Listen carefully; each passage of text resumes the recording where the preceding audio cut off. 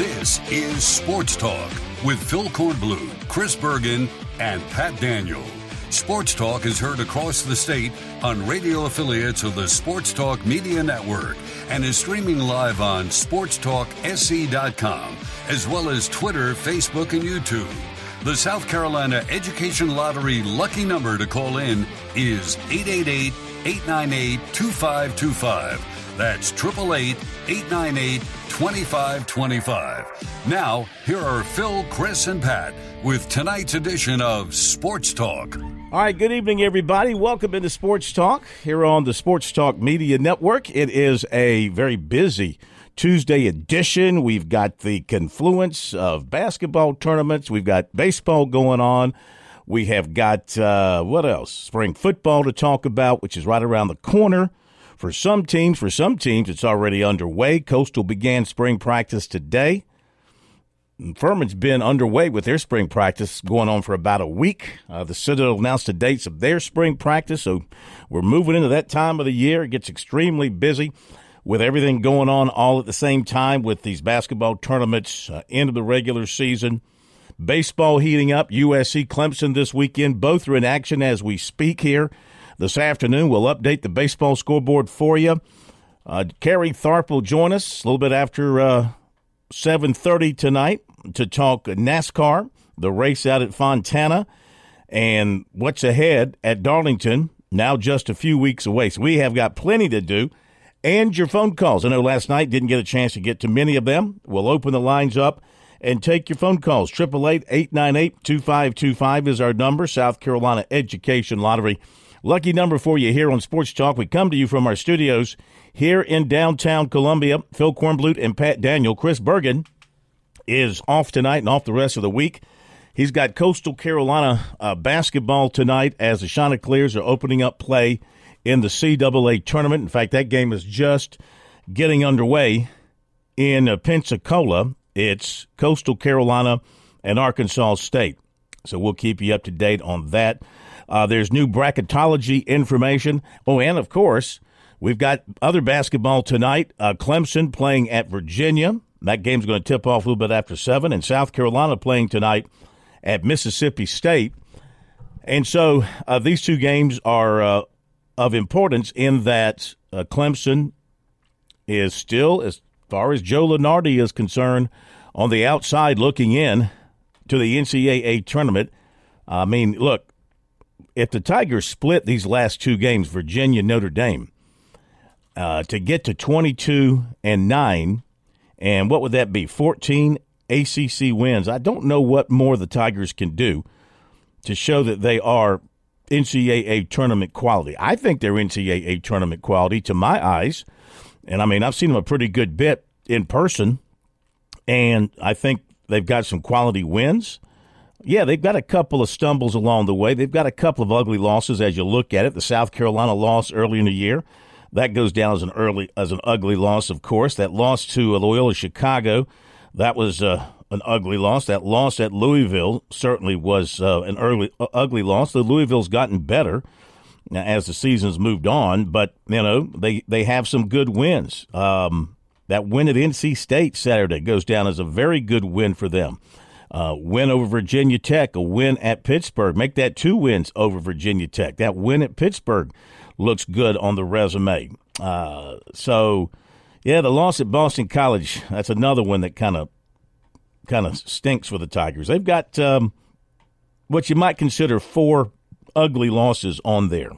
But who doesn't have an ugly loss or 2 that's trying to get into the tournament? It looks like a very balanced tournament field this year, so you're going to have some teams in there that took some losses that were surprising, and Clemson has a few of those, but again, they have some very good wins. If they can beat Virginia, or at least, well, if they can split with Virginia and Notre Dame, that's 22-9 and 14-6 in the ACC. My goodness, you win 14 ACC games, you're Clemson, you win 14 ACC games, and you have to worry about getting into the tournament? What does that tell you? I mean, is it that tough now to get into the tournament? Is the ACC that much held in disregard by basketball people. I mean, I know their ranking's not great, the ACC this year, and maybe that's what you have to look at. Boy, that would be such a shame for Clemson to have that record. And let's don't even think about maybe winning a game or two in Greensboro at the ACC tournament so they could add a couple of more W's to the list. For that matter, they're capable of winning the ACC tournament, I would say. But this game at Virginia will be tough. It's important. Virginia right there with Clemson at the top of the ACC standings. And, Virginia is viewed as a team that is, they're 21-6 and 13-5, but their net ranking is better than Clemson. So they're looked at, in a better way as far as the tournament pundits are concerned, those who sit here and put out their bracketology and all that kind of stuff. Virginia is in a better place than Clemson is at this particular time. Virginia, even though they have the same league record as Clemson and the same overall record. No, I take that back. Virginia's 21-6, Clemson's 21-8, but they're both 13-5.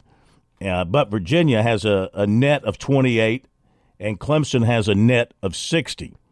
And so, what makes Virginia, it's what puts them in such a better place from that standpoint? Well, let's take a look here. They have 4 wins against Q1 teams, no losses to Q4 teams, only 1 loss to a Q3 team. So 5 of their 6 losses have been against top-rated competition. And then their strength of schedule is probably overall better than Clemson's at this point. So you look at those things and you see why they're in the position that they are in. This will be probably, if it goes to form, it'll probably be a low-scoring game. Virginia plays low-scoring games. They've lost their last 2. They lost at Boston College and only scored 48 points, 63-48. Then they lost at North Carolina, 71-63. So they're on a 2-game losing streak, Virginia is. So maybe this is a good time for Clemson to come rolling into town up there at John Paul Jones Arena up in Charlottesville. And, if they get off to the hot start, and they got off to such a hot start against NC State on Saturday, shot the lights out early on and built that comfortable lead, then you can make Virginia play your style of basketball. So we'll see what happens there. Should be a good one. 7 o'clock tip-off on the ACC network. That's where it'll be on television. All right. Now, as far as the Gamecocks are concerned, Mississippi State is the key here. Mississippi State is a team that is also considered a tournament team, or right there at the tournament.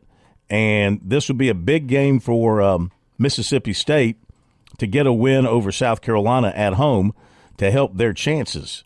Of course, the Gamecocks are playing for pride at this particular time, and they're already locked into the play-in round of the tournament, of the SEC tournament coming up next week in Nashville. Mississippi State 19-10. They have a net ranking of 39, and they've got 4 Q1 wins. They've not lost to a Q4 team to this point, and so this will be a big game for them at home to try to get to 20 wins and improve their chances in terms of the NCAA tournament possibilities for them. The Gamecocks coming off a performance at Tennessee, where in the first half they came out and played relatively well in terms of staying in the ball game, but in the second half it came completely unglued for them, and they got blown out by Tennessee for the second time this season. So no shame losing to Tennessee, of course, but you don't like to lose in such a fashion where it's 40-something points. So the Gamecocks go to Starkville, Mississippi, where they haven't had a whole lot of success over the years. The Gamecocks are 10-19, 3-13 in the SEC. Mississippi State 19-10 and 7-9 in the SEC, and they'll start a pretty good sized lineup: 6'2", 6'1", then they go 6'7", 6'7", and 6'11" with Tolu Smith in the middle. And Mississippi State and South Carolina That's going to tip off at 9 o'clock here in the East. Of course, they played earlier in the year in Columbia, and Mississippi State, if I remember correctly, terrific defense, held the Gamecocks to 51 points. Played this game in late January, and Mississippi State won that game 66-51 in Columbia. Pretty much kept the Gamecocks shooters under control that particular night. So we got that doubleheader basketball tonight with the Gamecocks and the Tigers both in action.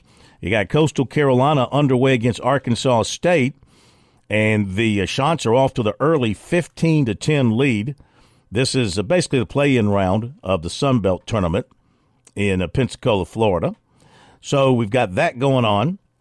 Also, we've got in basketball tonight, you've got NC State at Duke. You've got Boston College at Wake Forest. You got Florida at Georgia. And we've got Arkansas at Tennessee tonight. Georgia Tech playing at Syracuse. And Texas A&M, Ole Miss. We also have Virginia Tech and Louisville tonight. So we got a lot of games tonight. They're trying to get games in, of course, with the tournament coming up next week. Of course, the regular season will end for teams this coming weekend. So games tonight, games tomorrow night, and games on Saturday to wrap up the regular season and then get into postseason play. All right, so we got all that to talk about tonight. Got a lot of notes to pass along to you.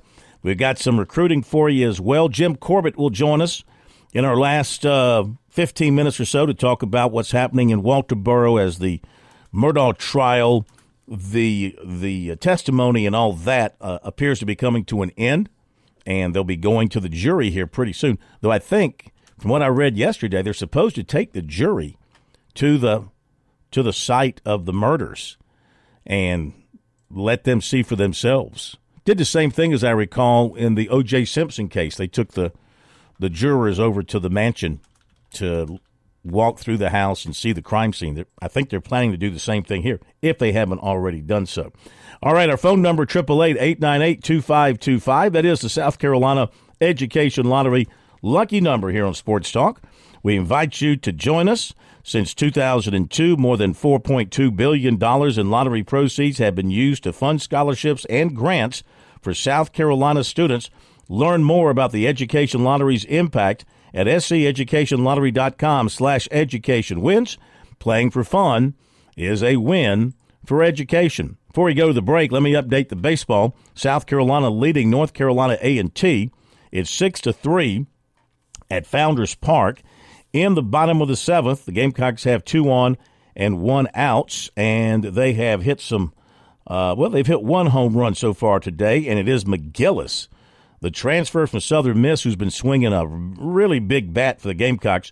He has the 1 home run on the day for them, and Denny has a couple of hits. Cassis has a couple of hits. Petrie has a couple of hits. The Gamecocks have got some numbers in their lineup. Wimmer's hitting .484. Denny's hitting .429. Petrie's hitting .462. And of the regulars, that's the very top. You've got McGillis hitting .321 with a bunch of homers and RBIs. Gamecocks now with 27 home runs on the season. That leads the nation at least by 2. Wake Forest was second going into the week with 25. Up in Greenville, they're playing at Fluor Field, and Upstate has a 4-3 lead on Clemson. The Tigers on a 3-game losing streak after being swept by Central Florida over the weekend.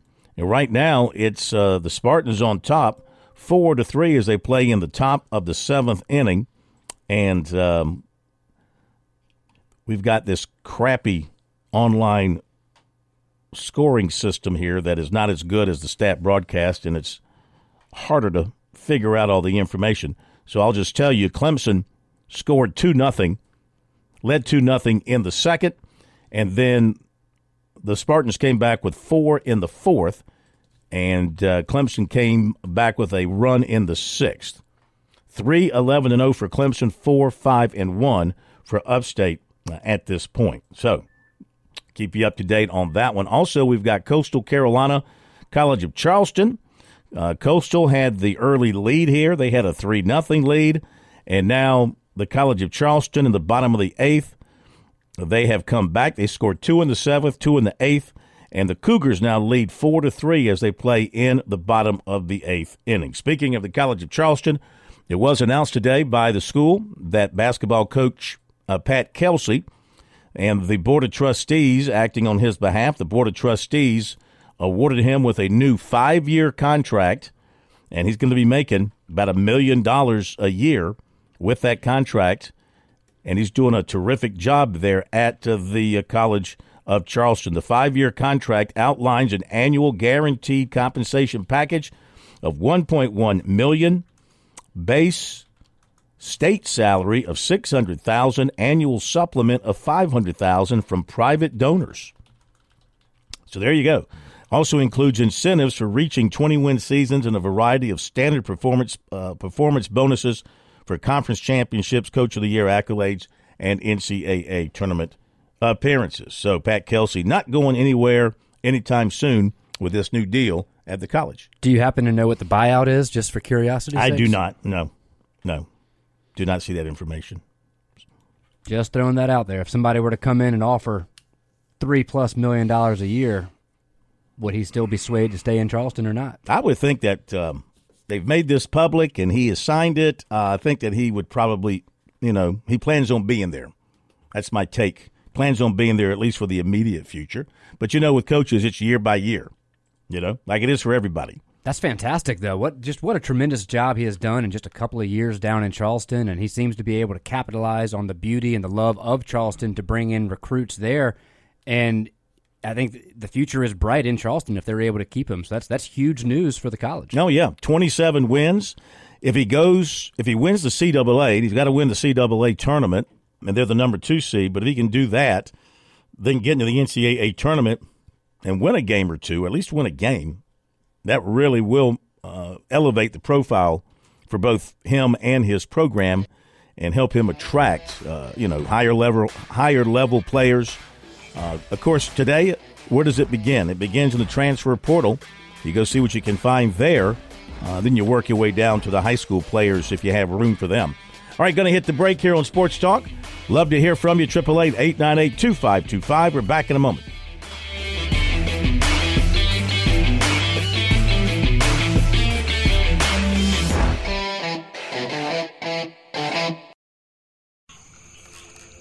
Have you turned on the fun? Try Cash Pop from the South Carolina Education Lottery. Pick one number from 1 to 15, win up to $2,500. Or play all 15 numbers, and you're guaranteed to win. Play twice a day to double your fun. It really is that easy. Visit SCEducationLottery.com to get the details. Cash Pop. It's the light of the party. George Bryant here for Tsunami Bar Sports, and some say the fun is in the winning. I say the fun is in the training. And Tsunami Robbie, what do you say? George, we all know you get more done when you're having fun. This technology is different, it's engaging, but it's also a lot of fun to use. Hi, this is Phil Kornblut. Be sure to click on the digital ad on SportsTalkSC.com and get 5% off any Tsunami Bar order using promo code BBB5. Don't wait, order today.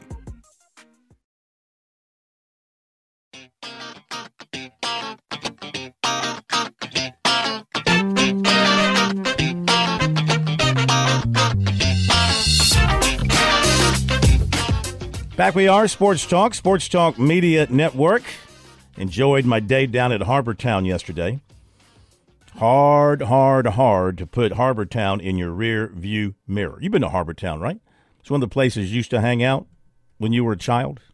No, not so much, but do love Harbortown. And any excuse to get down there for that golf tournament. Just what a beautiful community. And what separates it for me is the fact that it's the week after the Masters, and they have done such a great job at Harbortown of, I don't know if it's them necessarily convincing, but they are, convincing these great international players who compete at the Masters to stick around for an extra week and compete at Hilton Head. Mm-hmm. And it's almost night and day between the two tournaments, where the Masters is spectacular, it's beautiful, but it's very, very serious. Whereas the Heritage, people are able to kind of let their hair down a little bit. It's a bit more fun than the average PGA tournament. It's a bit more of a party-type feel. And then once you're there, if you're able to go as a spectator, for any of our fans out there who may not have ever been to a golf tournament, or they may think that it's not for them, it's more quote-unquote uppity or whatever, not the case. This place is super friendly, super open and welcoming, and everybody's right there together. There's only so many places to stay, so many restaurants. So each time I've had the pleasure of going to the tournament, you go out to dinner that night or go to the bar, you might be sitting next to or across the bar from a top 10 ranked player in the world. You're all right there intermingling with each other, and they just really do a great job down there at Hilton Head. Or they might be sitting across from a Pat Daniel. They might very well be sitting across from a Pat Daniel. Wave at me, please. I'm the awkward ginger sitting across from you. The awkward ginger. So, had a great time, and, that is a designated tournament now by the PGA, so it's been elevated. It's one of the big tournaments on the PGA Tour, and it also increases their payout to the golfers, and they're going to pay a huge winning prize this year. And they do that, of course, to get the best golfers in the world who are still part of the PGA Tour to come in and play. Okay, Charleston up 4-3 on Coastal. South Carolina up on A&T 6-3. Upstate leads Clemson 4-3. And we have Coastal Carolina, Arkansas State basketball tournament action. So the Shots are the first team in our state to get into tournament play. And now things have flipped. Arkansas State is leading Coastal Carolina 27-18 at the under 8 timeout. All SEC awards were announced today. Postseason awards, of course, dominated by the South Carolina Gamecocks. The Coach of the Year is Dawn Staley. The Player of the Year is Aaliyah Boston for a second time. For Staley, it's a sixth time. Boston also the Defensive Player of the Year for a fourth time, all 4 years. Camila Cardoso is the sixth Woman of the Year. And Boston and Zaya Cook, named first team All-SEC postseason. All right, to the phones. Take your phone calls here on Sports Talk. It's Bruce out in Missouri. Bruce, welcome in to Sports Talk tonight. How are you? Hey, Phil. First time I called this month, I think. Took a break for you. Well, that's all right. There's no need to take a break, but we start a brand new month tomorrow. Yeah, that's right. But I had to get my, foot in the door at the end of the month. Sure. So anyway. Gotcha. Anyway, I was thinking, y'all talking about the baseball team, running down the hill at Clemson, and they had a great experience doing that. I think, got the jollies off, and poke an eye in Clemson because they beat them so bad. And I was just thinking, I was thinking back that wasn't some guys broke into the stadium and stole the rock. Remember that? Yeah. But that was a couple of Clemson fans that did that. Right. Now this is where I'm going now. You just, that's what I'm getting at. Yeah. Now, I'm just thinking ahead of time, if they do it, if they build a statue down at Columbia on two major highways or byways in town in Columbia about Donald Staley, if that statue goes missing, I would tell the police and whoever's investigating this thing to go straight to Swansea, because it'll be in the middle of the town in Swansea, South Carolina. Because? Well, Gamecock Larry. So I'm not saying it's going to happen now. I'm just giving them a heads up that if it goes missing, and he's a fan, diehard fan now, and I'm kind of patting him on the back for accepting my idea. Yeah. But anyway, I'm just saying. I can see Gamecock Larry go down to Swansea, backing his Chevrolet, his 1967 Chevrolet pickup. Yeah, I'm trying to think which Chevy pickup that would be. Just a Chevy pickup, 1967 variety. Probably has the probably has a door missing. But anyway, backing that up and in the middle of the night and lifting that thing off. He's going to have some folks in Swansea helping him too. That's why they travel down there. All right, my man, we got to hit the break. Call. Thank you very much. Appreciate that. We'll be back in just a moment.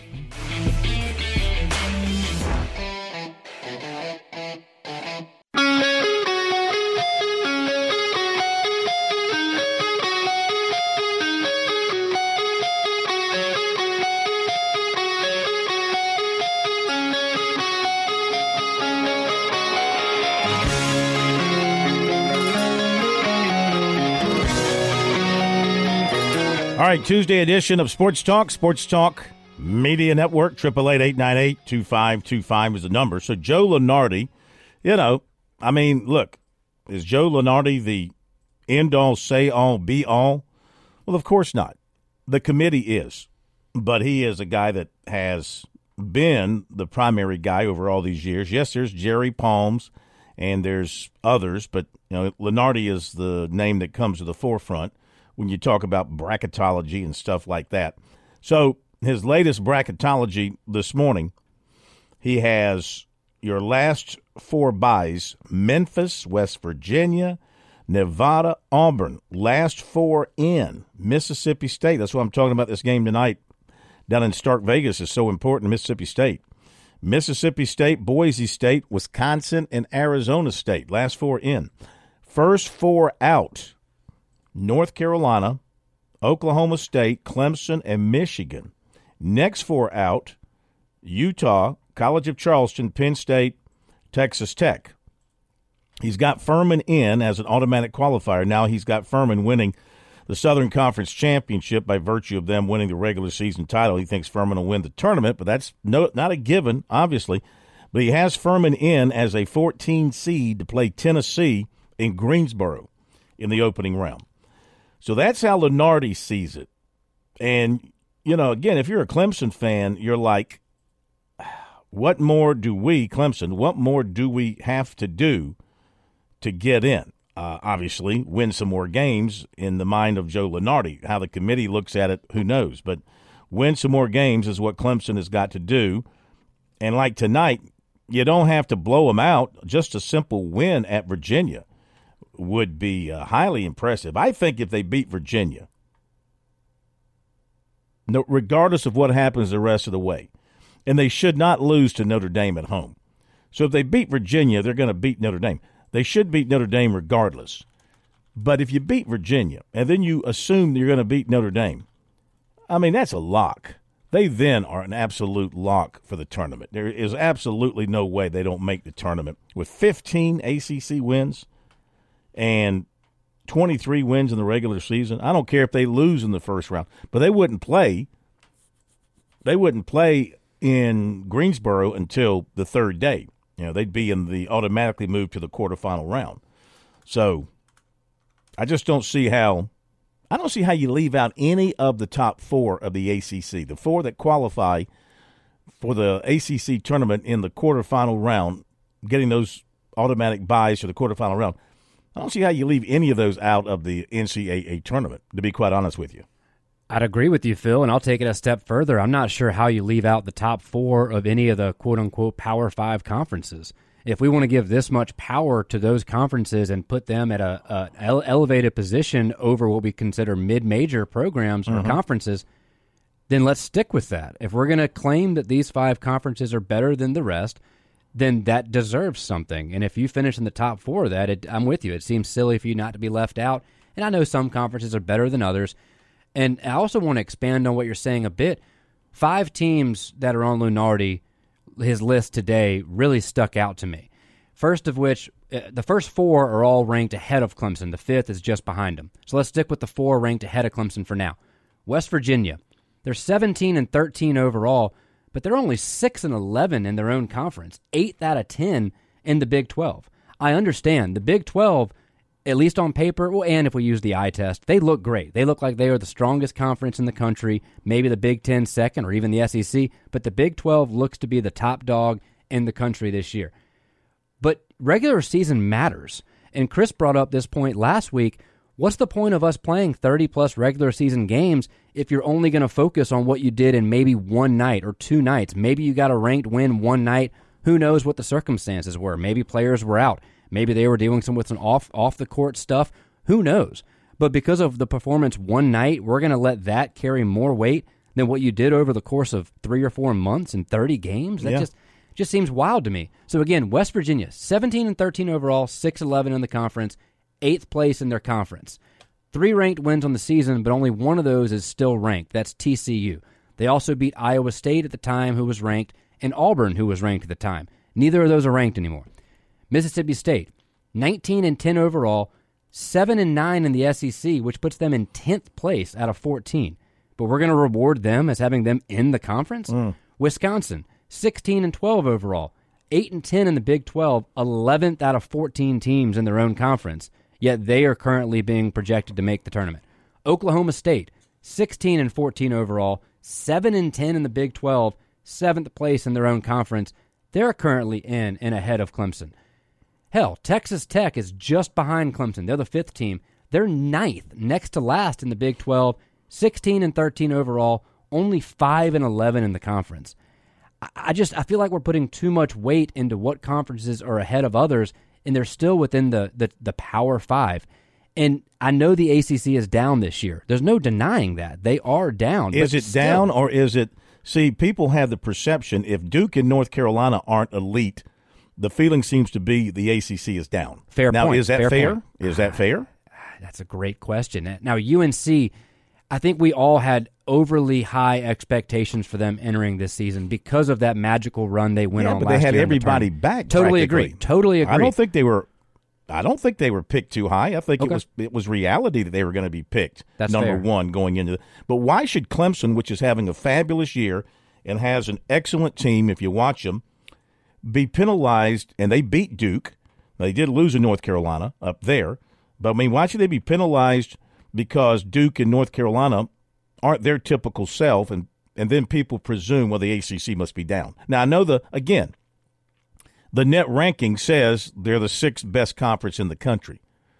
So if that's what we hang our hat on, that statistical analysis, whatever that happens to be, so be it.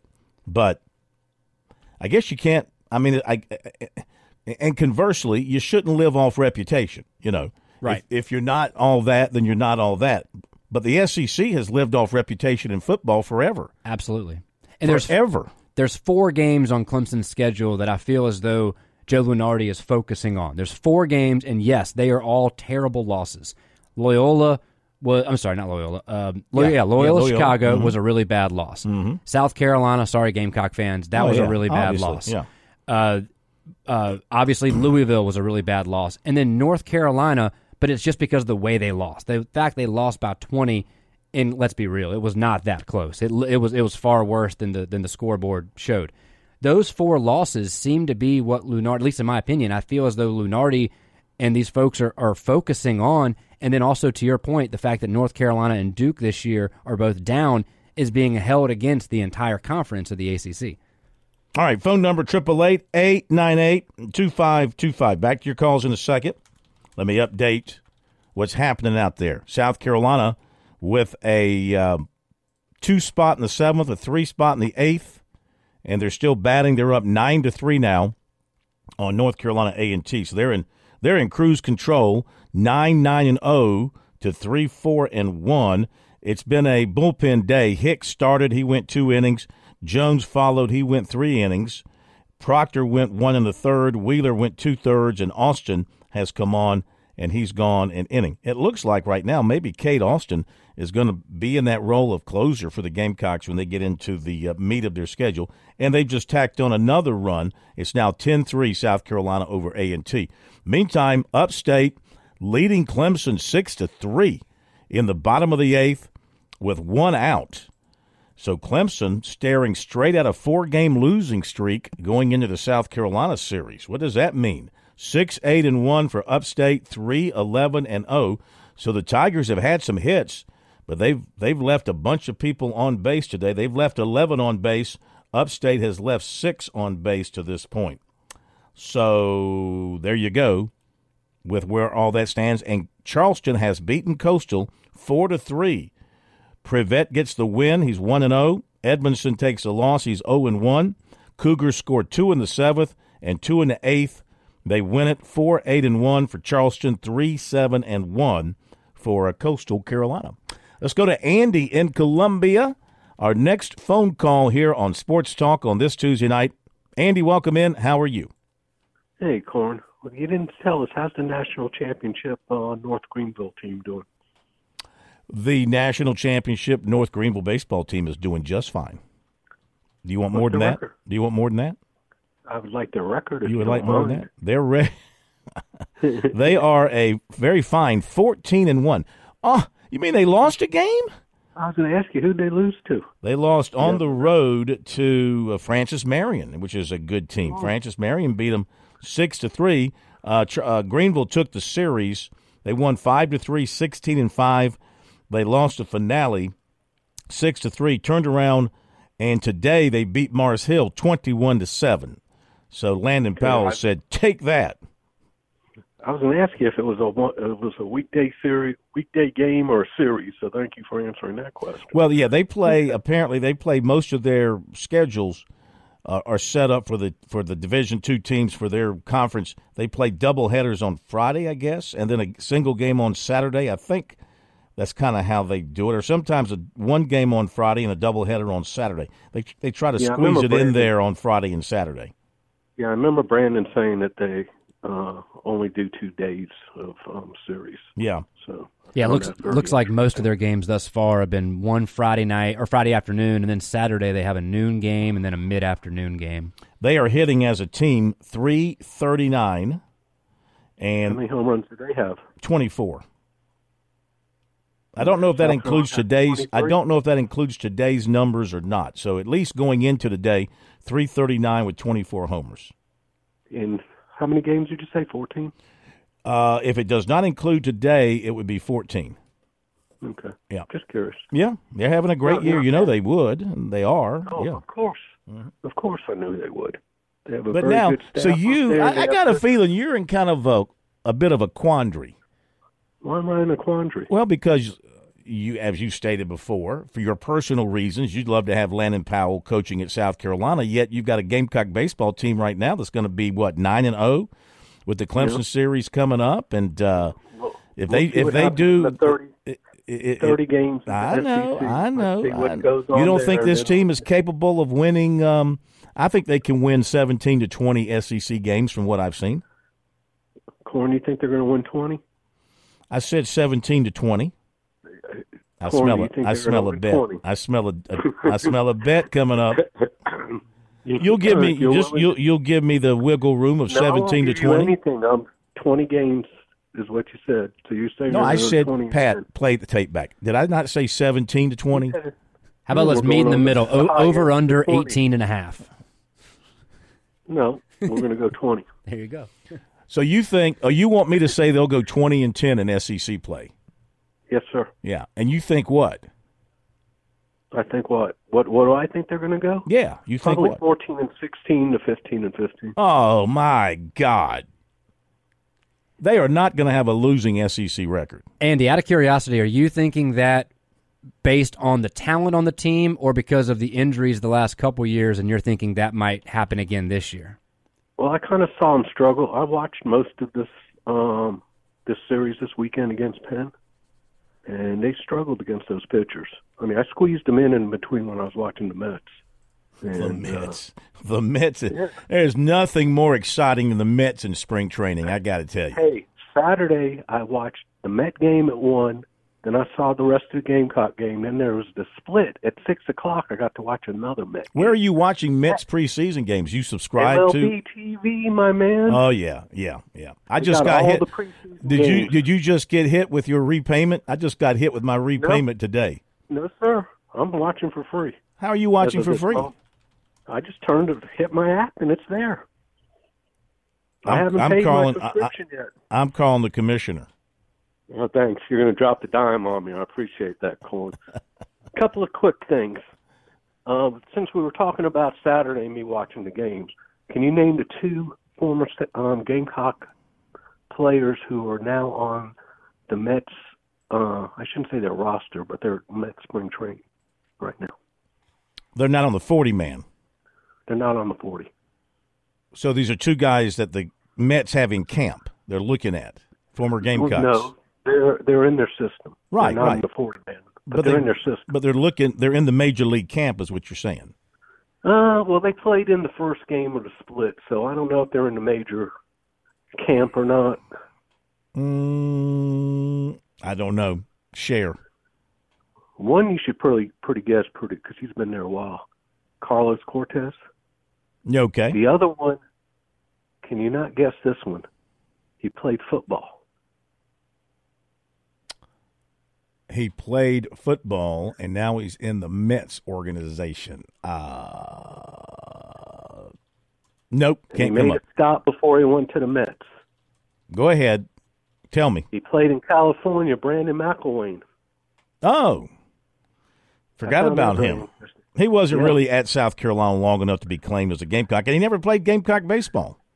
I didn't. I said football. Yeah. I didn't say that they played. Didn't say they both played baseball. Now it was kind of funny because Ron Darwin goes, "Well, it's too bad he didn't go to Southern Cal. Then he could have said he played at USC East and West." He needs to be informed that there's only one USC, the original USC, and anybody else that tries to use that acronym is only copying because they were second. One last thing. Watching Alabama and Tennessee this past, men's games this past week, it is amazing what kind of talent comes out of South Carolina. Yes, it is. And for some way, we're going to need to find how to shut the doors out of this state, because if we are able to, there's enough great talent to be able to, not just South Carolina, but also bolster Clemson. That's very, very good teams. Well, between the two, they've got 3 South Carolinians who are starters when they're healthy. Phillips and James and Clowney between the two teams. So, and then you got the backup at Alabama, the big kid Trent Pringle, who's a backup. But those are guys. But in the case of James, he always wanted to go to play for Rick Barnes and go to Tennessee. So that was pretty much open and shut. And then when Phillips left Columbia to go play at a school out in Missouri, that hurt their chances with him. And Clowney, they never really had much of a chance with him. So, all right, got to run. Thank you. Juwan Gary. What happened to Juwan Gary? Let's see. Juwan Gary went to, first Auburn, he went to Charlotte, then he went to Alabama. And I don't know where he is now. He's at Nebraska. Oh, he's at Nebraska. Okay. He's at Nebraska. Yeah. Okay. No, he went to Alabama, though. He went to Alabama out of he was at Gray Collegiate. Alabama. He was at Gray, and then he transferred to a school in Charlotte to be near his AAU coach. And then he went to Alabama, and now he's at Nebraska. He's doing well, too. He's averaging – he's getting a lot of playing time, 30 minutes a night. Not shooting particularly well, but he's got 10 points, 7 boards a game. Not bad. All right, thank you, sir. He left Alabama when Oates came on, right? Yeah, think so. Yeah. All right, sir. Thank you. Appreciate it. Appreciate the phone call. Speaking of Alabama, Oates had to make another apology today. Apparently, and a buddy of mine pointed this out to me. We talked about it last night. I didn't realize this. A buddy of mine, Theo. Hey, Theo. Theo passed along a note to me that that introduction. What do you call it? The when the players are introduced, they go through their various things on the court with their teammates. All the whatever you call it. The patting down that they had been doing that they did the other day that has caught everybody's attention. Apparently, nobody else noticed it when Miller was patted down by his teammate. They've been doing that all season. I didn't realize that. That was been their routine. When he's been introduced, this guy at the end of the player tunnel would do that pat down thing. Obviously they were doing that before this murder happened, but when it happened on Saturday and everybody paid attention to it, especially in light of what had come out earlier in the week, now Nate Oates had to apologize for that with his star player and talk about how that was inappropriate for his play. But he'd been doing that all season. Did they do it here in Columbia, I wonder? And we just didn't notice? Didn't notice. I guess. I'm going to try to find some footage of that because, that was a nationally televised game. Surely I can find on YouTube the video of the team introductions. But you know what? No, I guess when you're the visiting team, do you go through all that rigmarole like you do at home? Do you still, or do you just come out when they introduce the starting lineups, you just come walking out and slapping it? Do you go through all the gyrations and everything as the visiting team? The home team does. I'm not sure about the visiting team. I doubt you do as much of the pomp and circumstance. Like you don't, like at the USC games, I know the women in particular they run through the flames shooting off and they do all the fancy intros. I doubt they do that, but you still come onto the court as a team when the announcers say your name. And we know athletes are such creatures of habit and superstition. A lot of teams, you want to do the exact same thing every game. Yeah. I don't know. Good question. Yeah. 11-3 now. South Carolina with a 5-run eighth. They've gone to the top of the ninth. They're up 11-3, and it's gone final. Upstate has beaten Clemson 6-3. Wow. So the Tigers on the slide here. 4-game losing streak going into the series against South Carolina. 6-9-1 Upstate, 3-12-0 Clemson. And for Clemson, let's see. Grice had a couple of hits. He was 2 for 5. Wright had a couple of hits. Ferry, playing right field, he had a couple of hits. He scored a couple of runs. For Upstate, their hits were, one guy had a couple of hits. Their catcher, Reinhardt, had 2 hits. Everybody else had a single hit. Take a look at the scoring. Let's see here. They use this online, the sidearm stats, which is owned by Learfield, which is, I think, a pitiful form of not picking on Learfield, former employer, but it's just a lousy online system, to be honest with you. Nowhere near as good as Stat Broadcast, for those of you who are familiar with that kind of stuff. Anyway, let's see if I can figure out the scoring here. Let's see, all types of plays. You got to go do this. Scoring. All right, so Clemson scored a couple of runs in the second inning. One on a walk. Now, let's see. That's not right. Let's see.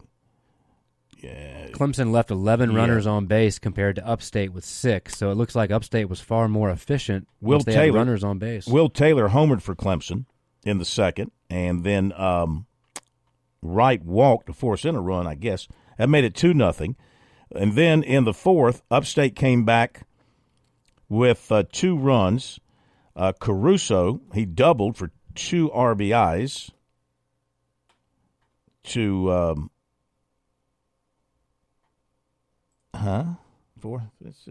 No, they scored 4 runs in the fourth inning. So Caruso doubled for 2 RBIs, and Rabin, he doubled for 2 RBIs. So that made it 4-2 Upstate. Clemson in the sixth scored on a fielder's choice to make it 4-3. And then in the seventh, Upstate scored a couple of more runs to make it 6-3. Looks like a sacrifice fly by Sullivan scored 1, and a triple down the line by Gernon scored 1. So 6-3, the final score, and that is a huge, huge win for Upstate. And in fact, they beat Clemson last year, if I'm not mistaken. Now, and South Carolina's going to win their game, so the Gamecocks are going to be undefeated. Of course, you have to keep in mind, baseball's a funny, funny sport, as we all know.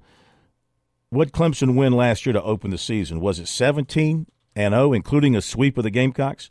Didn't they open the season I think it was 17-0 last year. So the Gamecocks will be 9-0 going into this game against Clemson on Friday night up at Clemson. 6 o'clock will be that first pitch. Hopefully the weather is going to be okay. It's supposed to be raining some on Friday. Hopefully the weather's going to be okay, but then it's supposed to be nice through the weekend. So this 9-0 start I wanted to see under Mark Kingston, looking back over his career at South Carolina. If I can find the record book here real quick. I just wanted to see how this 9-0 start compares to some of his other seasons. In other words, is this the best start for South Carolina in the Mark Kingston era at 9-0? It'll take me a little bit here to look that up. Might well be. Has he ever gotten his team off to this kind of start at South Carolina? The point is they'll be carrying a lot of momentum into the weekend series. And coming up, we'll have plenty of build-up coverage to that over the next couple of days. I'll look that information up and share it with you when we come back. Back in a moment.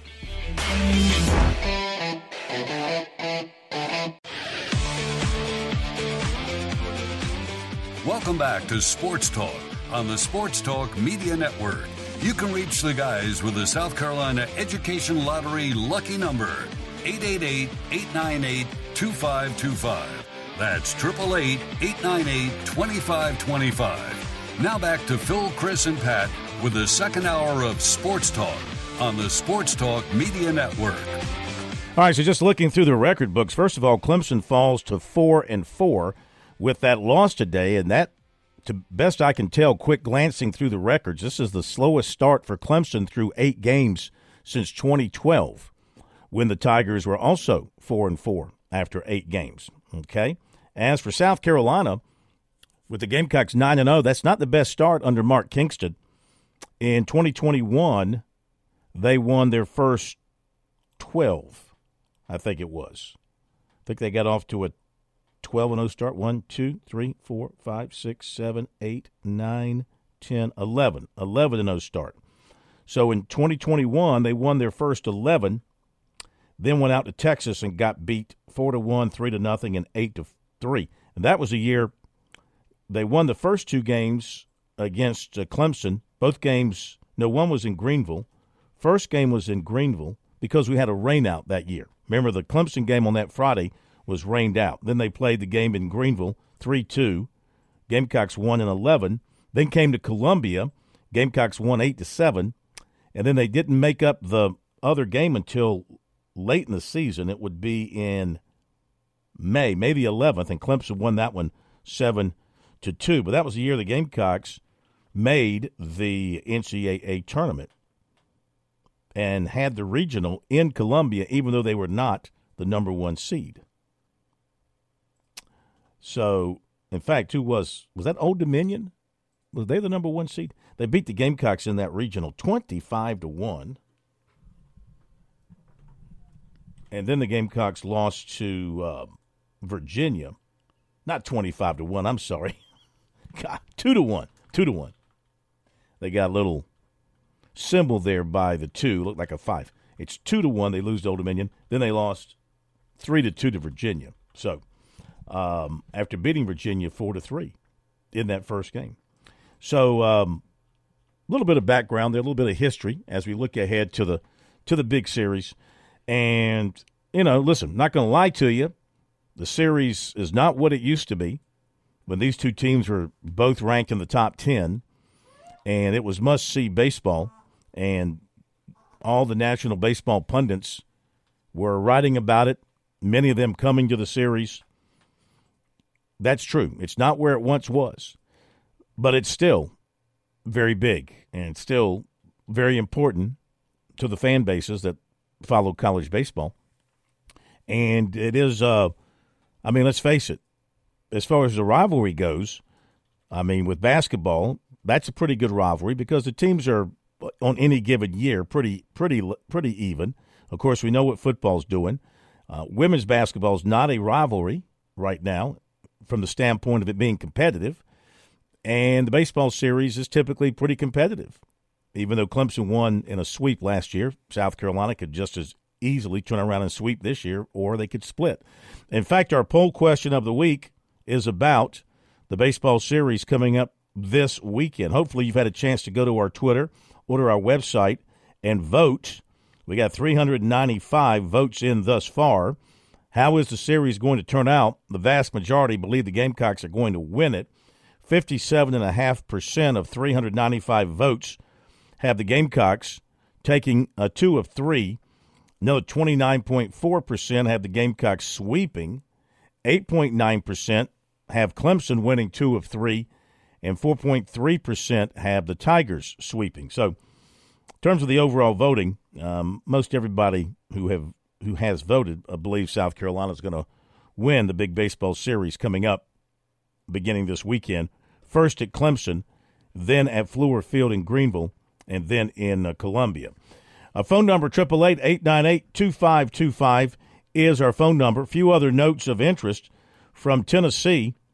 4 former staffers on the football team were given show cause penalties from the NCAA stemming from their roles in recruiting violations under former coach Jeremy Pruitt, according to Sports Illustrated.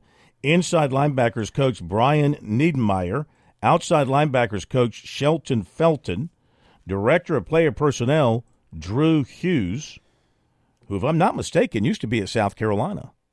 I'm pretty sure he was at South Carolina. That name sounds real familiar. and student assistant Michael Magnus are set to receive show cause penalties of 3 to 5 years in negotiated resolutions they struck with the association. A show cause penalty is an individual sanction that, for the most part, keeps a person from working within college athletics for a certain period of time.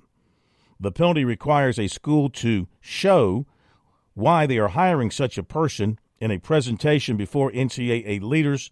Most schools avoid such hires. Pruitt, as well as assistant Derek Angley, were not involved in the resolutions. Also not involved is the school itself. The university and NCAA have not come to an agreement on a resolution despite months of negotiations. However, the association is, okay, here's a word I've never heard of. Hope I say it right. Bifurcating? You ever heard of that word before? You're on your own with that one. I don't think I have. No. This sounds like a word for Jim Corbett later. Bifurcating or bifurcating. Bifurcating. The association is bifurcating the case, a new method of bringing closure to some parties in an investigation while other elements of a case remain contested. Bifurcation was one of the recommendations made last summer by the NCAA Transformation Committee to speed up dawdling infractions. The association's dawdling infractions process, this being written by Sports Illustrated. So anyway, that's a new word on me, and we learned something here tonight on Sports Talk. All right, what else have we got for you here? I've got something for you, Phil, that shame on us. We left out in the first hour talking about big events going on right now with the tail end of basketball, spring football kicking off soon, baseball. Well, we have the NFL Draft Combine this weekend for those out there who care about that, and a number of in-state players. This is just what I have in front of me. I see 8 players from Clemson going. I see 5 from South Carolina. Apologies, I do not have Coastal in front of me, but I'm sure there's a number of players from Coastal I think there were and other 2 or schools 3 around from the Coastal state. going. Mm-hmm. And so that's another big event this weekend. It'll be nationally televised for those who are into that kind of thing. You have, of course, all the measurables, then the various drills. Get to see some of your favorite players go out there and perform and see how they stack up going into the NFL draft. Yeah. NFL Network televising that, I'm sure. Player for player, drill for drill. NCAA, we mentioned this last week. Now this story has taken another step forward.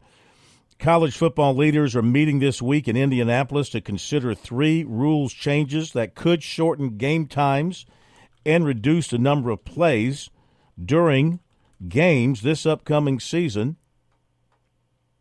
The rule changes under consideration include running the clock after a first down is awarded, except in the last 2 minutes of either half, eliminating the option for teams to call consecutive team timeouts, and carrying over any fouls to the next period instead of finishing with an untimed down. Steve Shaw, the NCAA football secretary, rules editor, and official coordinator, told ESPN on Tuesday that the combined changes are estimated to shorten average length of games by 7 to 8 minutes and 8 plays. According to Shaw, college football games have averaged 180 plays per game over the past 3 regular seasons and typically last 3 hours and 21 minutes. And my response to that is, okay, what's the problem? Who's complaining? Who's the one complaining about this? Really, who is complaining? Seriously, that's a very good point. Who's complaining? Let me see if this story has anything in here about anybody complaining. And 7 or 8 plays. I mean, what are you talking? 10 minutes? Is Yeah. that really worth going through all this? Yeah. Nobody's complaining. Hello. I haven't heard of anybody complain. I haven't heard one person in the press box. I haven't heard one fan walking out of a game. I mean, they complain about their coaches and their players when they lose, but I haven't heard them complain about the length of the game. The fans want to be there. And I have a number of friends who have small children, and they may at times not even complain, but make the comments about how their 3, 5, 8, whatever-year-old kids can't handle a full 3-hour game, so maybe they leave at halftime, but it's not even really a complaint. Well, here's what it is. Here, really want to know what they're trying to get to? They know people are going to say, as they prepare for a 12-team playoff beginning in 2024, and then maybe 2 or 3 years later they expand it again. In other words, they're going to be asking teams to play more games. Wear and tear on the body. So what's their workaround? Their workaround is, well, we'll just shorten the games, and we'll cut out 8 or 9 plays or 10 plays in a game. That'll be our argument for how we are concerned about safety versus playing 2 or 3 additional games. I mean, that's going to be the comeback on that. You wait and see. Well, at least we've shortened the length of the games by 8 or 10 plays. I did notice in that article there were some quotes there mentioned about how this puts less work on the body, less wear and tear. So, yeah, you might be onto something there. Yeah, right. Okay. Less wear and tear on the body would be to maybe not expand the playoffs or not even have a playoff. And let's just finish the college football season with some common sense, play the bowl games and declare a national champion. Let's go home. How about that? Oh, wait a minute. I think we'd lose millions of dollars if you did that. Ding, ding, ding. So don't give me the hypocritical argument about wear and tear on the body, okay? Give me a break. But that is happening. Like you said, who's complaining about the length of games and the number of plays? I'm certainly not. Lou Bazjak from the State reported today that Jason Seidel is not returning as the head coach at Blythewood. And he said that Seidel, according to sources, Seidel won't be back for a 6th season. And the principal at the school released a statement to the parents and the players this afternoon. And so they're going to be having a new coach. No reason was given for, they're saying, a dismissal here. It's not like he resigned to go somewhere else. According to this, it's a dismissal. No reasons were given. The state reached out to Seidel, but he's yet to hear back. They'll start taking applications tomorrow.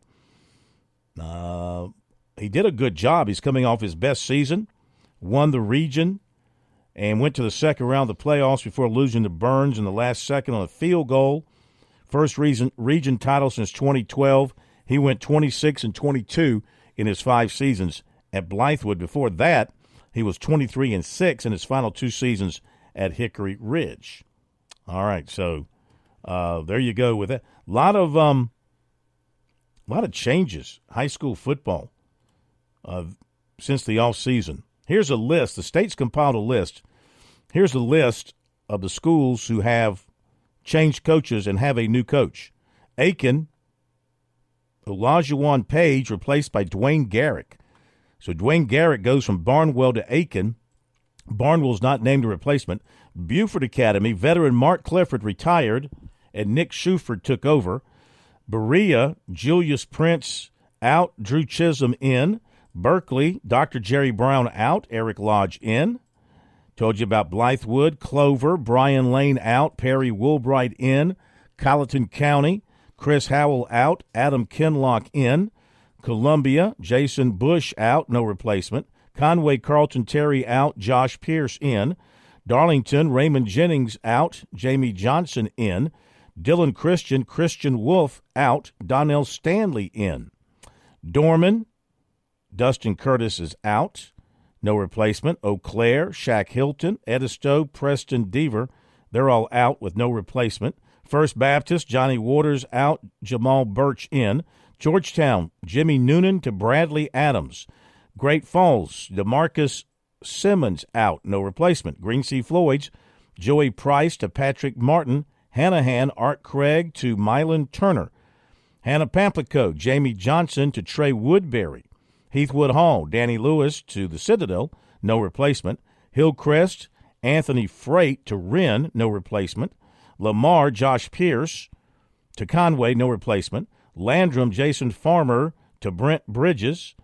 Lexington, Perry Woolbright to Clover, no replacement, though Curtis is supposed to be the replacement from what we've heard.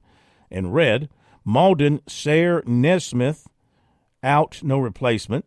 May River, Rodney Summers to Richard Bonneville. Mullins, John Williams out, no replacement. 96, Matthew Owings out, no replacement.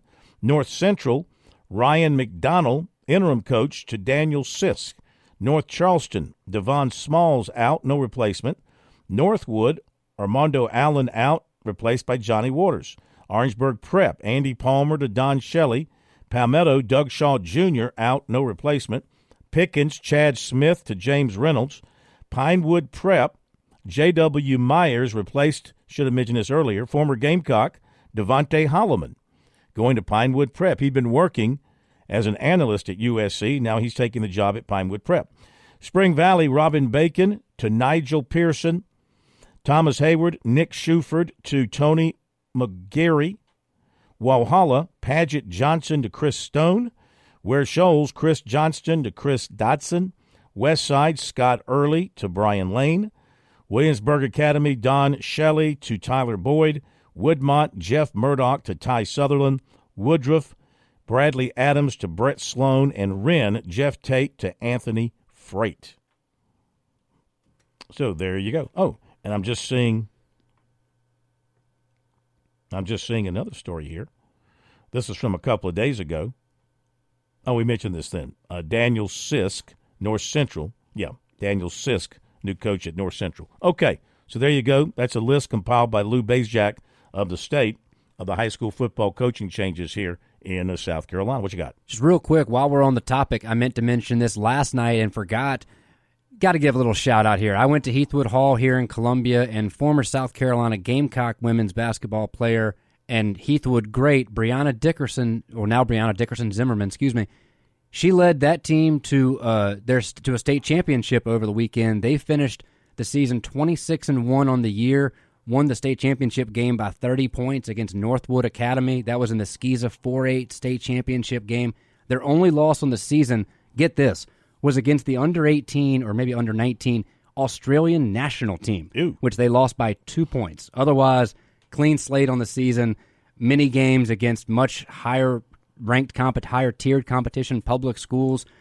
I don't want to say any of the scores and necessarily embarrass anybody, but they had some very large margins of victory on the season. So just big shout-out to Brianna Dickerson and Heathwood Hall Highlanders on state championship. All right, as hot as they were against NC State early, that's how cold Clemson is against Virginia early. 10 minutes in, the Tigers are 2 of 13 from the floor. That's 13%. They're only down 10. 17-7. Virginia's on a 17-2 run. So it's 17-7. Virginia, and Dunn is leading the scoring for Virginia with 8. And Galloway has the Tigers' lone three-pointer, and he's got 3. So Clemson not shooting it well like they did against NC State and Syracuse, and they're down 17-7. 10 minutes to go in the opening half. We'll give you recruiting after the break.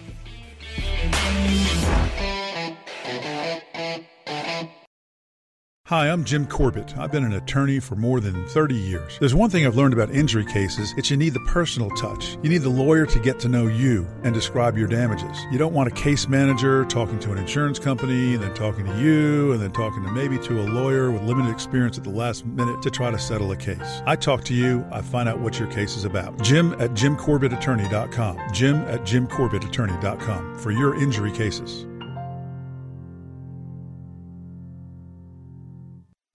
Founders Federal Credit Union knows your life is busy and your money is important. We are proud to offer local personalized services and convenient online services like Founders Online and the Founders app. You'll love being with us as much as we love serving you. Visit RelaxJoinFounders.com or one of our 37 convenient locations to see if you qualify for membership with Founders. Relax. Win with Founders. Terms and conditions apply. Founders Federal Credit Union is federally insured by NCUA. Major Downer here from the South Carolina Department of Natural Resources. Boating season is just around the corner. To make sure that your boat is ready, check your registration sticker and ensure it's current. Find your registration card, make sure your life jackets are in good shape, and check your fire extinguisher as well. For more information on boating or boat titling questions, visit dnr.sc.gov/boating.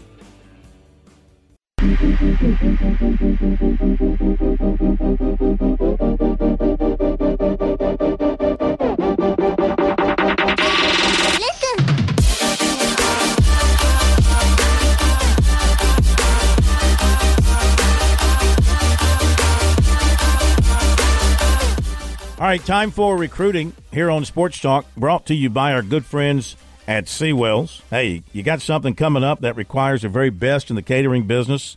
We suggest you give the folks at Seawells a phone call, let them help you out with the planning, and let them execute that plan. They are All-Americans. They are first-teamers. They are all-conference when it comes to developing a plan, executing the plan, and cleaning up after the plan. And there has to be a plan for all that. 803-771-7385, online at SeawellsCateringSC.com. And, of course, don't forget the daily luncheon buffet, outstanding every day, Monday through Friday, from 11 till 2. Make sure you get over there and enjoy that. So Clemson needing some defensive tackles in this 2024 recruiting season, and Malik Blockton is one that they like, 6'3", 268, Pike Road, Alabama. Defensive tackles coach Nick Eason has known him because he coached his brother when he was at Auburn. And so they have a prior relationship. And Blockton said that Eason is recruiting him, been recruiting him since he was at Auburn. They have a good relationship. And he said that my brother is a defensive lineman at Auburn, so he coached my brother, and he will probably have a chance to coach me too. A little indication there. He has a good relationship with the family and the mom. He's a part of the family. So they're very close. This is a big-time player in terms of offers. South Carolina, Alabama, Arkansas, Auburn, Oregon, Tennessee, Maryland, Kentucky, Kansas, Ole Miss, Texas A&M, Georgia, Georgia Tech, Texas, Louisville, Florida, Missouri, Arizona State. Right now, he says Clemson's at the top. Says he's probably going to wait to signing day in December to make a decision. He wants to go somewhere where he can go in and play early. He can be developed, win games, win championships, get a chance to go to the league. He was at Clemson's junior day, January 21st. He was also in for a game in October, and he believes that he is a very good run stopper. And he loves to pass rush, but stopping the run, he said, is his bread and butter. He'll be at Auburn Friday. He's also been to Ole Miss, Auburn, Tennessee, and Alabama for unofficials. And, of course, Clemson has one commitment at DT. That's Champ Thompson. They're heavily involved with Heaven Brown Schuler and showing interest in Marcus Downs of Riverside. Per his father, Sunday afternoon, 2025 quarterback Ryan Montgomery of Findlay, Ohio, will visit Michigan March 12th, Michigan State the 18th, Kentucky the 30th, Clemson April 1, USC April 2, Georgia April 4, and Florida on the 6th, and Ohio State on the 15th. He was at Clemson for a game last November. USC made the first cut with highly recruited tight end Devon Mitchell, 6'4", 245, Los Alamitos, California. The others on the list, Tennessee, Penn State, Oregon, Ohio State, Southern Cal, Alabama, Texas, Oklahoma, Texas A&M, and Georgia. USC offered 25 offensive tackle Josh Petty, Roswell, Georgia. USC target receiver Amari Jefferson was offered by Michigan State and Ole Miss. Riverside defensive tackle Marcus Downs was offered by Kentucky. LSU was also a recent offer. Georgia, Auburn, Virginia Tech, Duke, North Carolina, Arkansas, Miami. Other offers. He's going to go to Tennessee March 4th and Georgia Tech April 1st. Northwestern running back Turbo Richard was offered by Ohio. Running back Cortez Lane has transferred from Camden to Cardinal Newman. No offers for him yet, but he did visit Tennessee for their junior day, the end of January. 2026 quarterback Cameron McMillan of Fairfield Central, offered by Marshall. Hit the break. NASCAR with Kerry Tharp coming up.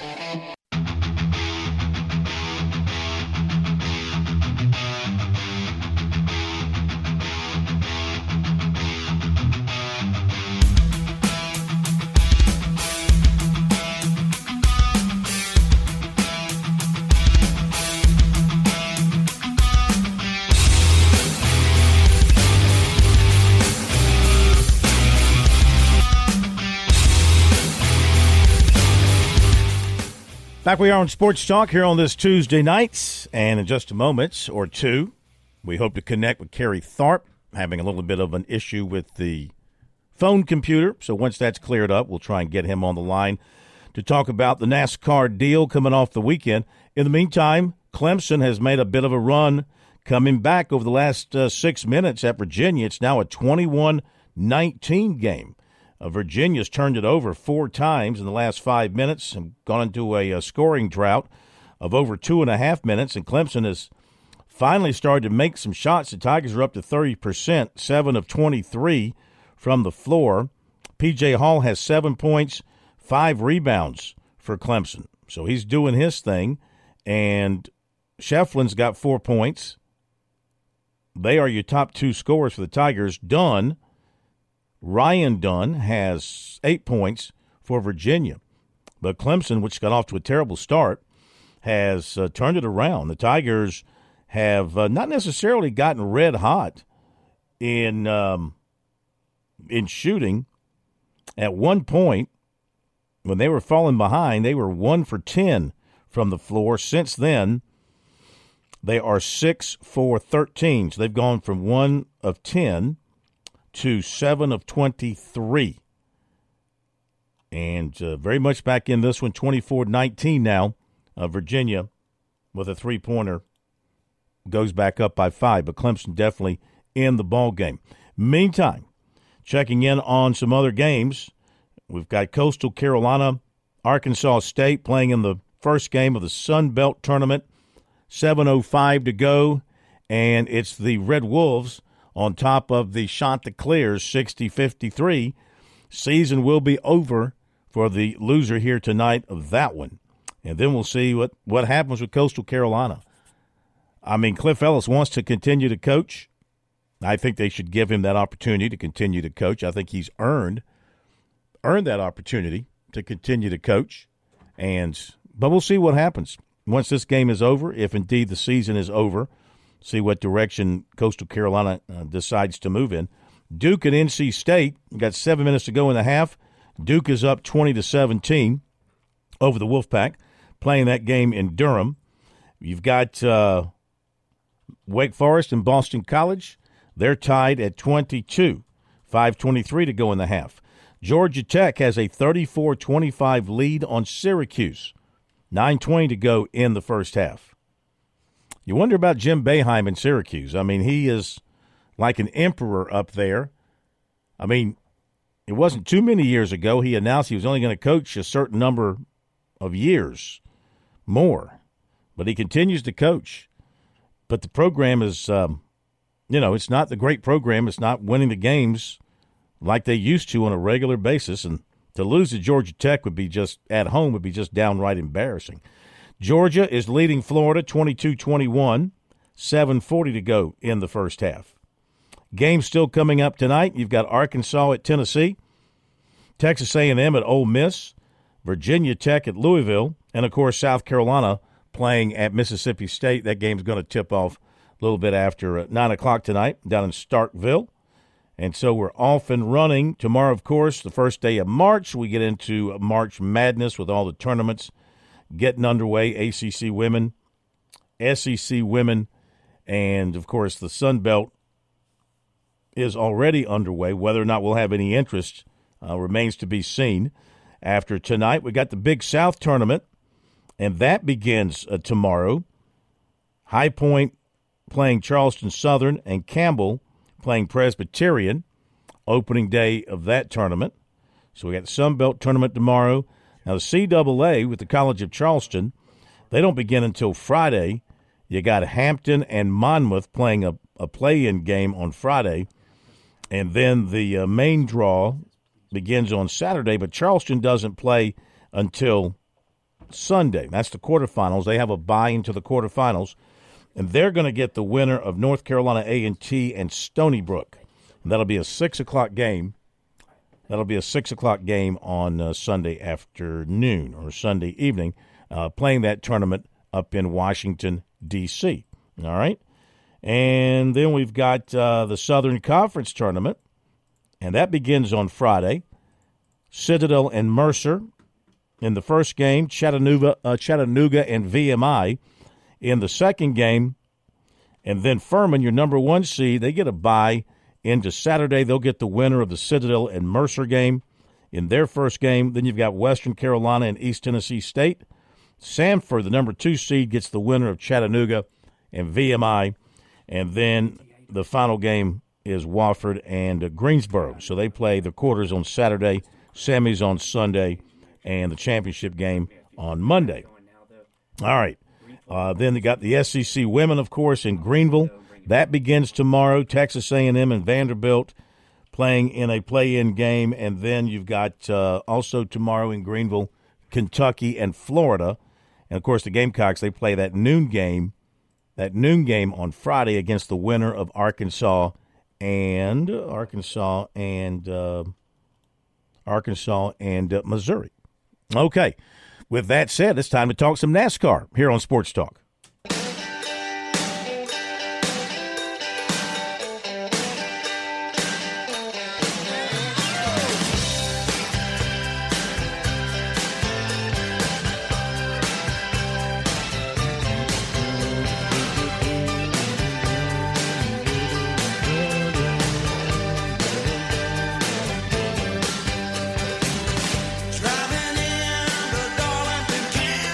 All right, let's welcome in the president of Darlington County, Kerry Tharp. We apologize, KT. We had a little bit of a telephone computer snafu. I had to get my hammer and take care of it, but we're good now. Welcome in, sir. How are you? I'm doing great, Phil. Always a pleasure. You know me. I'd wait till midnight to talk to you guys. Absolutely. And you know what? We'd find you up at midnight, wouldn't we? Oh, goodness. Yeah. So, the race, let's talk about Kyle Busch and just how good are they going to be? I mean, strong run at Daytona. They got caught up in a mess and it cost them. And then obviously strong run at Fontana. They win. And, he's doing all kind of great things for his career with each win. He's setting some kind of a new record. But the pundits believe that this marriage with Richard Childress is one made in racing heaven. Well, I tell you what, it certainly didn't take Kyle very long to get a win there for Richard Childress. And that's 3 different big-time racing organizations he's won with now in the Cup level. He won, obviously, early in his career with Hendrick Motorsports. Then he won all those years with Joe Gibbs Racing, and then this past weekend for Richard Childress Racing. But, Kyle Busch is going to go down, in my opinion, as one of the great drivers of all time. And I think that him moving over into RCR was what he needed. I think he needed a change of scenery. He needed a little bit of some re-energizing is what I'm trying to say. I think he's gotten that, and I think Richard Childress is got to be on top of the moon right now because his race team right now they won. The Xfinity race at Daytona with Austin Hill. And then, as you mentioned, both Austin Dillon and Kyle had a good run at Daytona until they got caught into some accidents there. But then Kyle was just so strong at Fontana this past Sunday, and he looked like the Kyle Busch of old, where he was just putting people in his rear view. And, if that's the case, then you better watch out this year because I think this could be some of the best racing we've seen out of Kyle Busch yet. 19 consecutive seasons with at least one win in Cup racing, and that's an all-time record. That says something about his consistency. Of course, 3 different teams, all quality teams, but he delivers wherever he is. He delivers. There's no question. And the guy whose record he broke, you might have heard of him before, is Richard Petty. I think he'd gone 18 straight seasons with a W. So, Kyle Busch is, we've seen it over the years during his career. He's won in the Truck Series. He's an all-time leading winner in the Xfinity Series. And he's gonna keep winning, I think, with Richard Childress Racing. He's got a lot of wins left in him. So, again, I think this is kind of a renaissance year for him. I think it's going to make Austin Dillon a better race car driver. And I heard an interview earlier today with Richard Childress, and I thought this was a pretty strong statement when he said, I don't think I've had 2 drivers that are working better together right now than Austin Dillon and Kyle Busch. And that's saying a lot when you look back and see who some of the drivers that have driven at RCR over the years. That's a pretty big statement. Absolutely. Talking to Kerry Tharp, president of Darlington. And, you know, I've always, even though it's not a big production, I've always thought his race-winning gesture to the fans was the best, you know. Bowing to the fans the way he does it with the checkered flag. I've always loved that. I always thought it was cool. I always thought it was creative. He wasn't heavily booed at Fontana. Do you think because he's older, married, with kids, he's maybe and of course, rowdy is rowdy. His temper will get short and he'll flare up from time to time. But now, is he going to be one of the good guys in the eyes of the fans moving forward?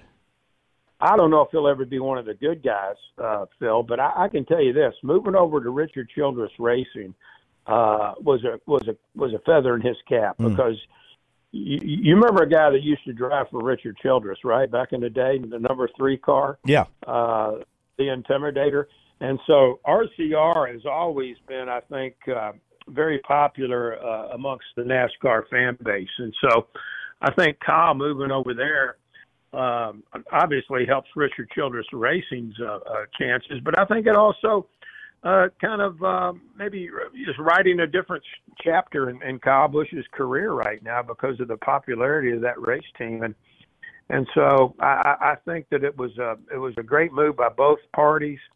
You know, I think it took some fortitude for that to happen because if you recall, you know, several years ago, Richard Childress punched Kyle Busch out in the truck garage at Kansas. And so, you know, I guess time heals all wounds. But, I think right now that Kyle Busch is, you know, he's still going to get booed. And there's people out there that will never, ever appreciate, you know, him as a driver. But I think now that he's driving over to RCR, I think he's picked up some more fans. Yeah. Couple more minutes with Kerry Tharp here on Sports Talk, president of Darlington. So NASCAR today announced some new packages related to the upcoming short tracks and something about helping with aerodynamic force and all that. What do you think is going to be the end story of what they're doing with this package for the short tracks? Well, I think they're doing all they can to try to make the racing at the short tracks better than it's been with this new car. I think the new car is delivered exceptionally well at tracks, you know, the size of Darlington or longer, you know, the 1.5 miles, the 1.366, which we have, the 2 mile tracks, and certainly the super speedways.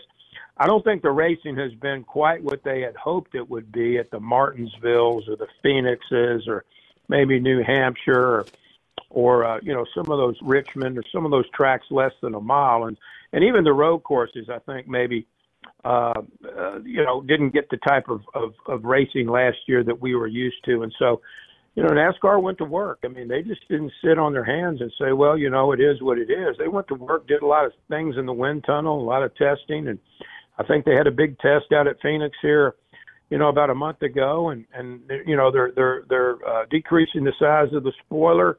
They're taking away a lot of the downforce. And I think I heard Rodney Childers today, the crew chief, or Kevin Harvick maybe say it the best. You're really putting it back in the driver's hands and making the car a little more difficult to drive. And when that's the case, I think it puts on greater, you know, better racing. And so I think it's just something that NASCAR felt that they needed to do. And we'll see what happens. I think the first time we'll be able to see it will be not this weekend, but next weekend at Phoenix. Is when they'll have this new package in place. All right, last thing. In the off season, as you visited with officials around NASCAR, and I'm sure one of the things that came up in conversation was that move by Ross Chastain where he rode the rim of the wall. That was at, what, Martinsville? Martinsville, Yeah, where he rode the rim of the wall, took his hands off the wheel, etc. Was there much talk about that off season, and was there any talk about, you know, a rule that says, hey, you can't do that moving forward? Well, Phil, actually, they did make that rule. They put that rule in place, and it was I think it came out probably a few weeks before the Daytona 500. Okay. And They just said that no longer are you able to do that in a race, and I think it was more of a safety thing, to be honest with you. But I know I saw Ross Chastain not too long after that, and I asked him about that. I said, "What do you think about that?" He said, "Kerry, to be honest with you, I like the rule because now I'll be the only guy now that's done it." And the same thing with my boss, Clay Campbell, up at Martinsville. I remember I called Clay that day and said, "Clay, what do you think?" He said, "I'm tickled to death because we're the only track that'll ever be done." And I think they're going to do something up there, have some type of an event or something here coming up for too long where the Chastain's going up there to Martinsville. They're going to take that piece of the wall that he destroyed and have him autograph it and do something with it. But they put that into play, and I don't think you want to, people always be trying that and so forth, so on. So I didn't have any problem with that. I saw it live and in person, and when it happened, and that'll be kind of a once in a lifetime deal. Now you just said something that caught my attention that I'm confused about. You said my boss Clay Campbell at Martinsville. What's that structure, that NASCAR structure there, the relationship between? That's the Mid-Atlantic region is 3 tracks, is Martinsville, Richmond, and Darlington. And Clay is the president at Martinsville. Is actually somebody who's very instrumental with me coming to Darlington several years ago. And so he's my direct supervisor, and he's one of the more respected people in all the sport. He's been up there for years, and his grandfather founded the track years ago. And so that's what I meant by that. I got you. I just didn't know that you had to answer to anybody. That's what I thought. Oh, yeah, I definitely have to answer people. In fact, I have a lady I've been living with for well over 40 years. Well, we all got that problem. All right. No problem. I got you. We all got that. Everything good at Darlington? The tickets flowing out of there? Yeah, I mean, our ticket sales are ahead of where we were last May, and I encourage fans, I know it's been announced previously, but the top 75 greatest drivers are going to be honored that weekend at Darlington, May 12th through 14th. And so, we're going to do a lot of things with those drivers over the course of the weekend. They're going to be signing autographs. They're going to be doing Q&A sessions. They're going to be, participating in a variety of activities and a throwback parade and that type of thing. Fans need to get their tickets and come out and check this out because this is a once-in-a-lifetime opportunity. I dare say, you won't be having all of these drivers collectively like this, maybe in a long, long time ever again. So it's like going to the Hall of Fame and having it right there live in front of you. Pretty much, to be honest with you. And it's going to be fun. It's going to be a lot of history and certainly a great way to celebrate the sport's 75th anniversary. Fantastic. KT, thank you, my friend. We appreciate you. Talk to you next week. Okay. Sounds good. Thanks. Thank you. Kerry Tharp, president of Darlington Raceway. Clemson is down 28-23 at the half. So they've come back. They've made a game out of it after getting off to a terrible start. They've warmed up to 32%. Virginia 36%, but I told you it'd be a low-scoring game. I think the winner is going to be in the 50 or low 60s, no doubt. Hit the break. Back in a moment. Show your team pride wherever you go with Founders Federal Credit Union's collegiate debit cards. Get your University of South Carolina and Clemson University debit cards at any Founders office or by calling 1-800-845-1614. Plus, our debit cards are digital wallet ready, so you can pay however you please. Not a member? Visit RelaxJoinFounders.com or one of our 37 convenient locations to see if you qualify for membership. Terms and conditions apply. Founders Federal Credit Union is federally insured by NCUA. Life. It has its ups and downs. Sometimes it's little things like hitting every red light or dropping your cell phone. Maybe it's the bills, rent, or pressure at work. But when it comes to the South Carolina Education Lottery, you should never feel like playing will solve everything. The lottery is a game. It's played for fun. So set a dollar amount. Expect not to win and make sure responsibilities, family, friends, and work come first. Visit playresponsiblysc.com.